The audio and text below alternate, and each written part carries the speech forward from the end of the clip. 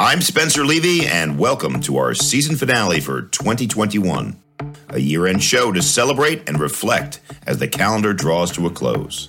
On this episode, our second annual yearly take on the weekly take. I'm thrilled to be here and talk shop with you. So are we. That was retail consultant Dana Telsey, a fantastic guest who took time out of her schedule during the height of the holiday shopping season to share her trademark expertise on the retail business. Dana was a gift, as were the dozens of business insiders who helped make our show an important digital destination all year long. Our guest list comprised an array of accomplished thought leaders, innovators, and C-suite executives from all corners of commercial real estate, along with top CBRE talent, some of the best in the biz. This episode raises a glass to them all. With highlights and insights, we'll revisit a year of recovery and resilience, one that was also a bit of a roller coaster ride as the world gradually reopened after the lockdowns of 2020, while grappling with the ongoing challenges of COVID-19, a pandemic that's still far from over. We spoke with owners and occupiers, brokers and investors, professionals and professors. We analyzed current events, shared personal stories and observations, and always kept an eye on the future. Coming up, we look back at some of my favorite conversations and stories, the best of 2021. That's right now on The Weekly Take. Welcome to The Weekly Take. Well, that's a great place to start, Spencer. And now, to deepen our discussion of current events and focus more specifically on commercial real estate, I'd like to welcome another great mind from the industry, the managing partner and CEO of Real Estate. Thank you for joining us. Thank you so much, Spencer, for having me. It's a pleasure. Thank you. This was a great conversation. Thanks, Spencer. It was great. A lot of fun. I always like our little banter. These voices belong to some of the memorable guests who joined us this year.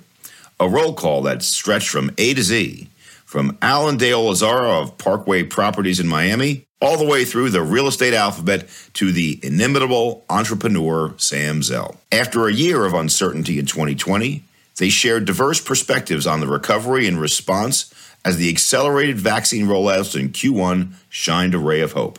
Our year on the air began with an episode about the self-storage sector. Industry leader Liz Schlesinger offered a personal story that resonated with words of advice for our time. My business is called Merit Hill because it's meritocracy and it's a hill. You got to keep going when life knocks you down. So you don't build success without grit and determination. Grit, determination, and success. I'd add resilience too. And other key themes that emerged during our programming year. Evolution and adaptation. Change in business relationships among occupiers and owners. Labor and management. People and places. Wellness and ESG were hot topics, of course, as were flexibility and live, work, play. Some of the biggest words of the year were probably these: culture and experience. And we'll talk about those soon. But as a pure real estate issue, perhaps the most stubborn question we routinely explored was the fate of remote work. The aforementioned Sam Zell joined us in April and shared his thoughts on what businesses needed to keep in mind as they made tough decisions about what would last and what would return to business as usual. My view is that business success comes from interaction, from sharing of ideas, from competition. What I'm saying in a broader sense is that companies have personalities. Companies have communities. Those personalities and those communities make a very, very significant contribution to the success of those companies. And I don't think that can be replicated by a decentralized version where people aren't interfacing with each other. And therefore, I believe that, as Mark Twain said, reports of my death are greatly exaggerated. So too would I say that reports of the death of office space are greatly exaggerated. The consensus among our guests was that people liked working remotely, but also yearned to be part of something bigger. I'm fond of saying that the internet can scale just about anything, but it cannot, it will not be able to scale intimacy. When you talk emotion, I'm thinking intimacy. Intimacy becomes the new currency that we're all chasing. Will Page, the former Spotify chief economist, came on last summer to talk about his book, Tarzan Economics, 8 Principles for Pivoting Through Disruption. What could be more disruptive to a real estate audience than a pandemic shutdown? Maybe, Will suggested, we needed to rethink what the workplace was really about. The intention might be to allow workspace for productivity to flourish. That is, how many people do you employ? What's your head count? What's your requirements? This is your floor space. I think what we're going to see as we come out of lockdown is what you're actually selling as a place for culture to flourish. I'm kind of passionate on this point. Culture cannot flourish on Zoom calls. Culture cannot flourish on Teams meetings.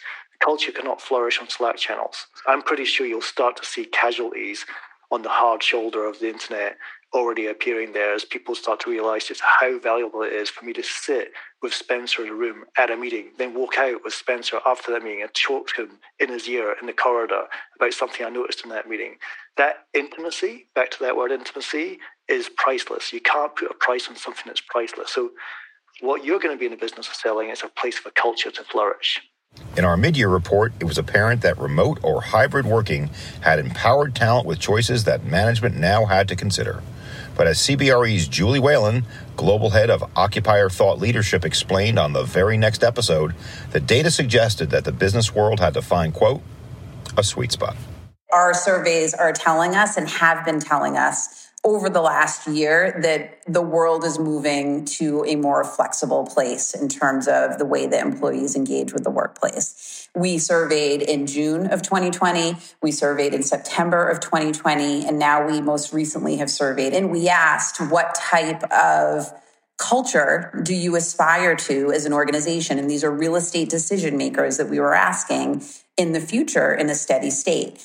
And an overwhelming majority of them, like I'm talking in the 80% range, said we want a more hybrid workplace. But the nuance is that we offered them 2 options with hybrid. One is hybrid with company guidance, and the other was hybrid where employees have total freedom to choose. And what we found is that nearly everybody chose that hybrid with company guidance, meaning that there are going to be some degree of guardrails put in place where employees understand how to operate in the flexible world that their employers are placing out there for them. Nearly none said fully in the office, nearly none said fully remote. All of them really were in that sweet spot. And what was really interesting is if you look at June to September to April results, it was an upward curve in terms of the conviction that our survey respondents had in terms of that answer.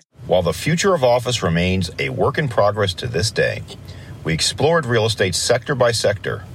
Industrial and multifamily ruled the world, while some new kids on the block, like life sciences and data centers, were on the move.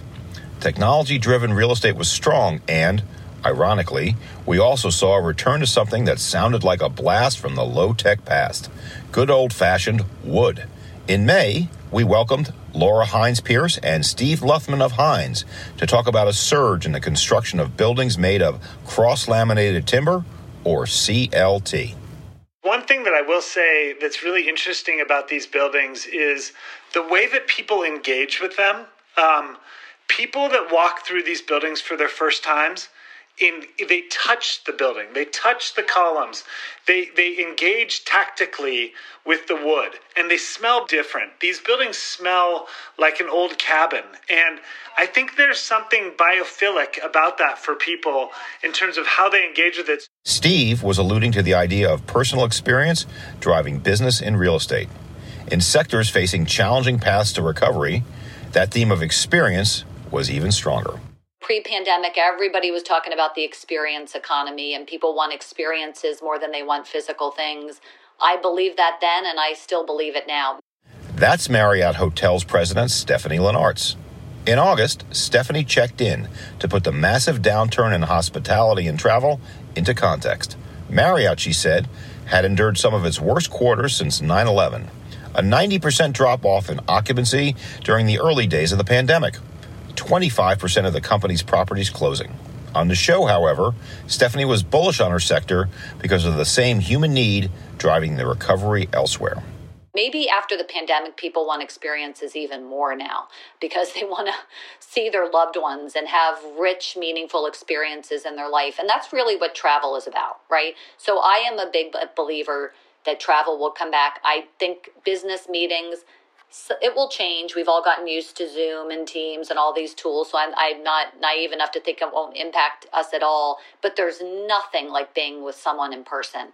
If you've got to do a strategy conversation, or you're trying to sell something, nothing replaces that human connection. Looking at another sector on the rebound, we devoted several episodes to retail, a sector challenged by the lockdown, by e-commerce, supply chain issues, and more. By the time the holiday season rolled around, retail numbers were looking good, and the consensus among our guests, analysts, investors, and operators alike was that creating experiences, there it is again. Experience is what lured customers back to stores and would be essential for the future. I think there's a level of being immersive and carrying through the purpose of the brand, using as many of the senses as possible. So physical, it's the build out. What does that actually look like? What is the experience you have entering the store? The level of service. It's talked about a lot, but brands are spending an extraordinary amount of money to acquire customers and bring them into the stores. Laura Barr leads a CBRE retail team in San Francisco. She helped us spotlight the sustainable footwear and apparel retailer Allbirds, a digital native brand charting its own course, expanding from e-commerce into bricks and mortar. Here's Allbirds' head of real estate, Travis Boyce, on the company's approach. So let's go with this word that Laura used, Travis, experience.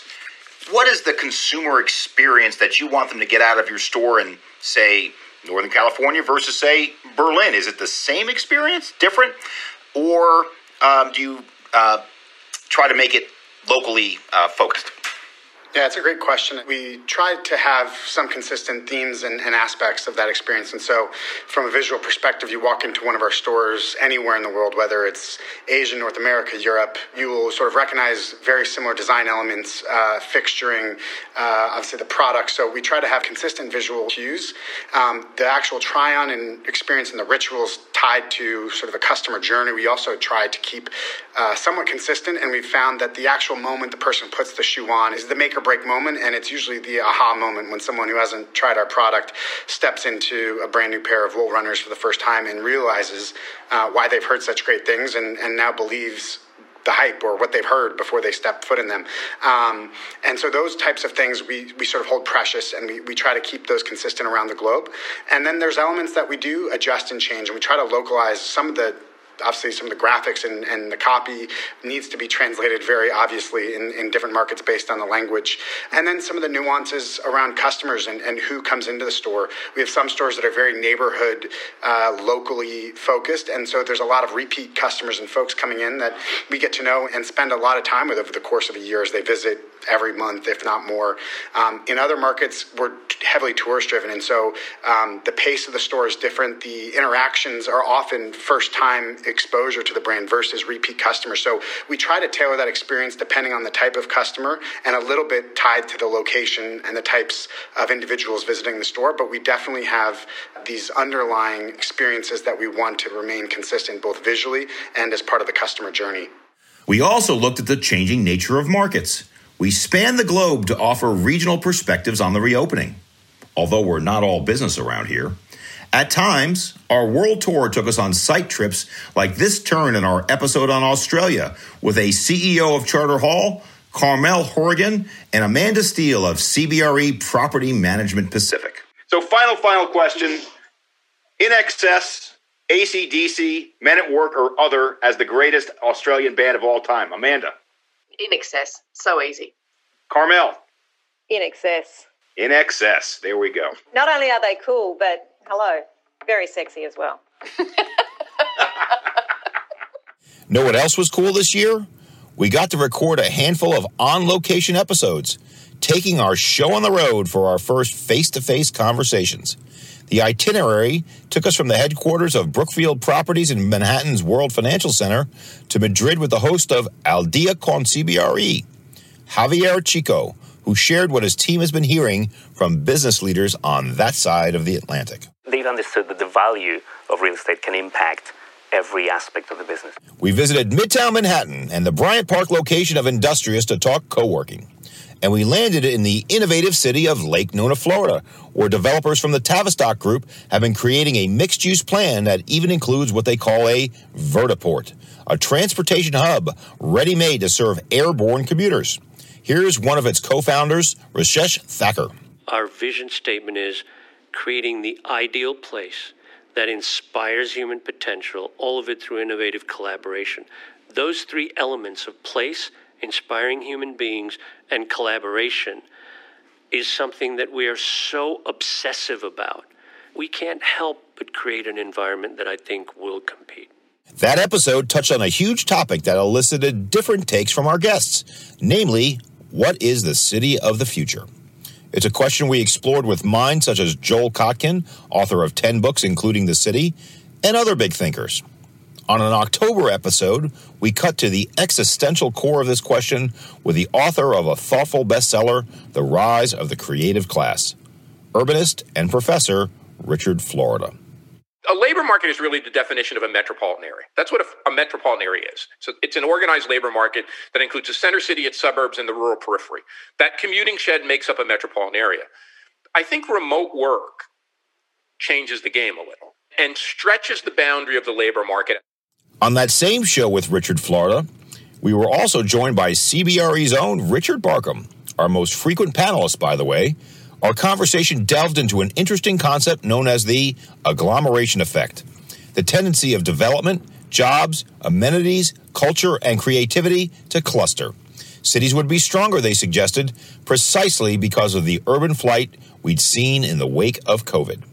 Well, actually, ultimately it does. As you shift out the jobs that don't need to be there because it's too expensive, you end up actually strengthening the city core because the costs don't accelerate as much as they would, and that allows kind of more creatives to move in. And you might be looking at some sort of dispersal of talent, but history doesn't say that. History says that talent will continue to flood in and benefit from what we in the business call these really powerful agglomeration effects. I mean, I think you're right, and I think you said it better than anyone. When I've talked to everybody about this, I think the rebalancing, you nailed it. It's that the more routine activities, whether those are legal activities or professional activities or the office work that was packed and stacked in towers, some of that will disperse.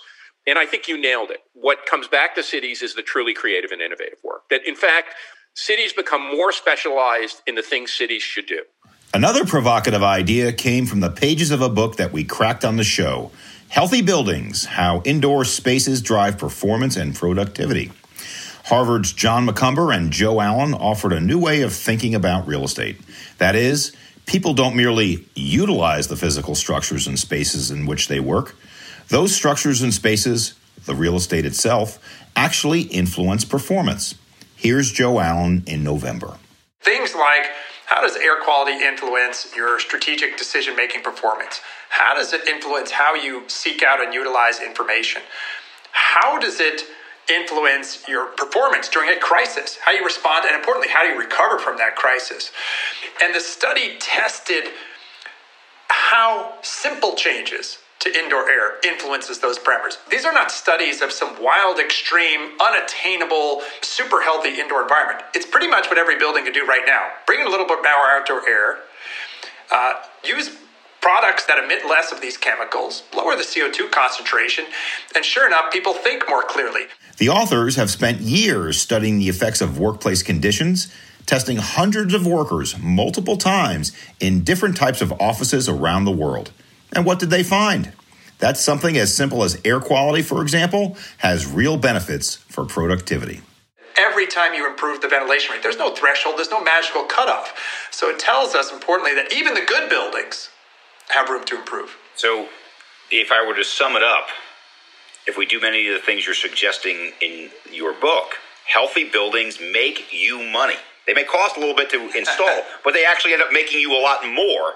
So, John, now put on your construction hat. Walk me through how you, Mr. Builder, see the return on investment from healthy buildings. Part of what we use in our financial model is essentially a zone of possible agreement. We did some math saying, okay, here's a typical tenant. It might be a law firm or an accounting firm or something like that. They have 40 employees, and usually for a firm like that, their payroll is about half of their income statement. And their rent might be 20 or 30% of their income statement, and their utilities, if it's a pass-through like a net lease, are 4 or 5%. So if you think about trying to save energy on the tenant side, here we are trying to save 5% of 5%. That's peanuts. If the kind of research that Joe has found shows that people can indeed be a standard deviation clearer in their thinking, that potentially goes to the top line, the total holy grail. If that tenant, their people, can do 2 more reports, make a few more calls, do a couple more claims processes, and analyze 3 or 4 more business plans, that's even better than avoiding sick-outs. It's real revenue to them. In a world increasingly focused on this topic due to the pandemic, almost every show somehow touched on wellness, sustainability, and, bigger picture, the emergence of ESG capital, or ESG plus R, as some would have it. Environmental, social, governance plus resilience. We covered ESG in conversations about subjects as varied as construction and higher education, and intertwined as solar panels and infrastructure, as emergent as diversity and inclusion, and of course, physical and emotional health. It was a breakout year for attention to impact. So the first thing I'd love to say is that wellness is not a destination that we achieve and have forever. It's a process. That's Lisa First, Chief Program Officer of Vibrant Emotional Health, on a July program we devoted to the wellness piece.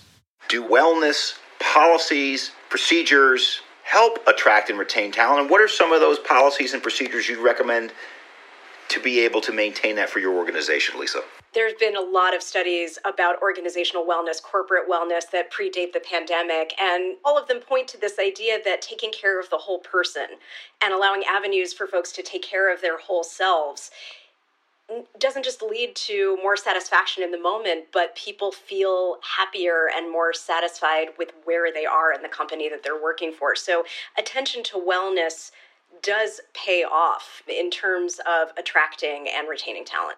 Zooming out on the ESG investment landscape, we discussed this potential sea change in business thinking on a panel we put together last spring featuring 3 influential CEOs who are leading in this discipline. Scott Dennis of Invesco, Chuck Leitner of CBRE Investment Management, and Sonny Calci of Bentall Green Oak.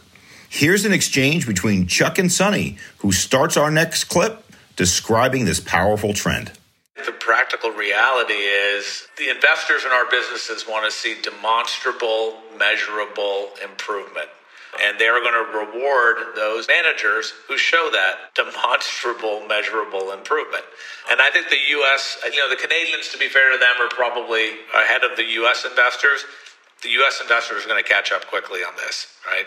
My view on this is you can have a long discussion about what the right thing to do is. You can have a long discussion about how much of it impacts the top and bottom line. What's most important is the investors want it and expect it. And so we got to deliver on it. And that's why I say it's table stakes. What Sonny talked about in terms of table stakes and measurable table stakes, that's how it's going to show up, right? People making quantifiable commitments to an objective. Now, we all know it's hard to get to an absolute goal. I think the big step is your commitment to work on getting there, which makes a big statement, and your willingness to measure progress against those goals. It takes a lot of bravery, though, to put a number out there and also be able to explain why you're not there or why you may never get there to an absolute, net zero situation. So there's going to be a lot of nuance, I think, around what, again, that measurable comment that Sonny made is so accurate, but it also is how comfortable are we with measuring progress against and explaining why we may choose not to get to zero on a particular asset because you have to sacrifice other goals and objectives with your investment to get there. And I try to say to investors, and I think they get it, we also have a very important responsibility to deliver a financial return to them because they're delivering on retirement and savings plans for their constituents too. So you're constantly balancing how that works. But I think, clearly it's not even a guess anymore. We need to put numbers on the table. We need to manage ourselves to those numbers, and we need to learn how to explain how we're progressing against those goals. Or, I couldn't agree more with Sonny, you're just not going to be in the conversation if you don't do that. Our guests' own lived experiences, inspiring career journeys, and personal stories often took center stage as well. We learned from corporate leaders and risk-taking entrepreneurs, self-made men and women, economists, athletes, and even a bachelor. Okay, the bachelor, former CBRE broker Matt James, who offered some practical takeaways based on his television star turn. What works on a reality dating show relates to the work we all do every day. There's a million different ways to tell people the same information. And if you're finding a funny way to do it, then do it. Be bold about how you go about that process, because that's going to keep people coming back for more. And I think you do a great job of it. And it's something that I want to model going forward from a professional standpoint, is just find unconventional ways to be conventional. When you make something digestible for someone who wouldn't necessarily be interested in what you're saying, then that's when the real spark flies. So just trying to find ways to keep it creative and keep it interesting is my biggest piece of advice. Thanks for the rose, Matt. We also got some great advice from Marianne Ty, CEO of CBRE's Tri-State region, when she appeared in March. Networking was her key to the city.